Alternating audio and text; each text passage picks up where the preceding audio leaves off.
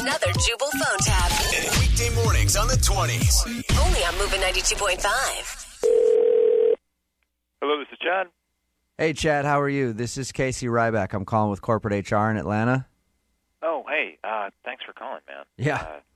I'm really sorry. I don't know how I lost the damn corporate credit card, but, I mean, it won't happen again, I promise. So thank you. Well, yeah, I mean, obviously. I'm just calling to see when we can coordinate you turning in your key card and your company laptop. What? Your key card and your company laptop. When can we get those things from you? Wait, I'm confused. What's going on here? Oh, man. Shoot, I called you before they talked to you, didn't I? Oh, my God. Wait. This is awkward. Chad, I don't know how else to break this to you, but you're being fired. Holy no. Like, we haven't even had a discussion about this. The issue isn't that you lost the card. It's the charges on the card that you made. So I didn't make any freaking charges. Okay, so you're telling me that the $7,500 for a gentleman's club called Bingo Bango Bongo isn't you?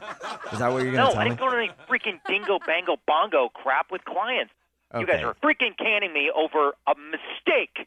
Look, man, you can just be honest with me. Don't you think it's a bit coincidental that you lose your company credit card and there's charges for it like $7,500 at a gentleman's club called Bingo Bango Bongo?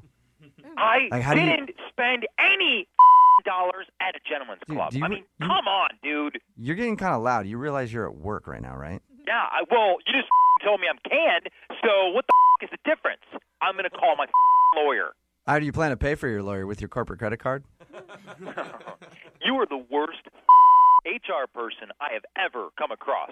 And I got to say, your department doesn't really have a high standard in my book, all right? Anita, who can't talk to people without being the most condescending bitch ever. And then you got Ron, who's the smelliest I've ever come across. I mean, I don't know where they find you people. Chad.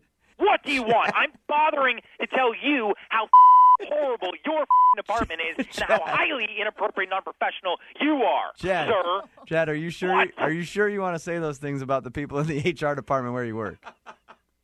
Well, I've already said it. Okay. Do you want to say it on the radio? No, I don't want to say it on the radio. God, you are such a idiot. I'm just talking to you, asshole. No, you're not. You're not just talking to me. This is actually Jubal from Brook and Jubal in the Morning. I'm moving 92.5 doing a phone tap on you. Are you kidding me? Yeah, your coworkers set you up.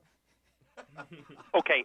Officially, absolutely, undeniably, I do not believe any of the stuff I said earlier about my coworkers.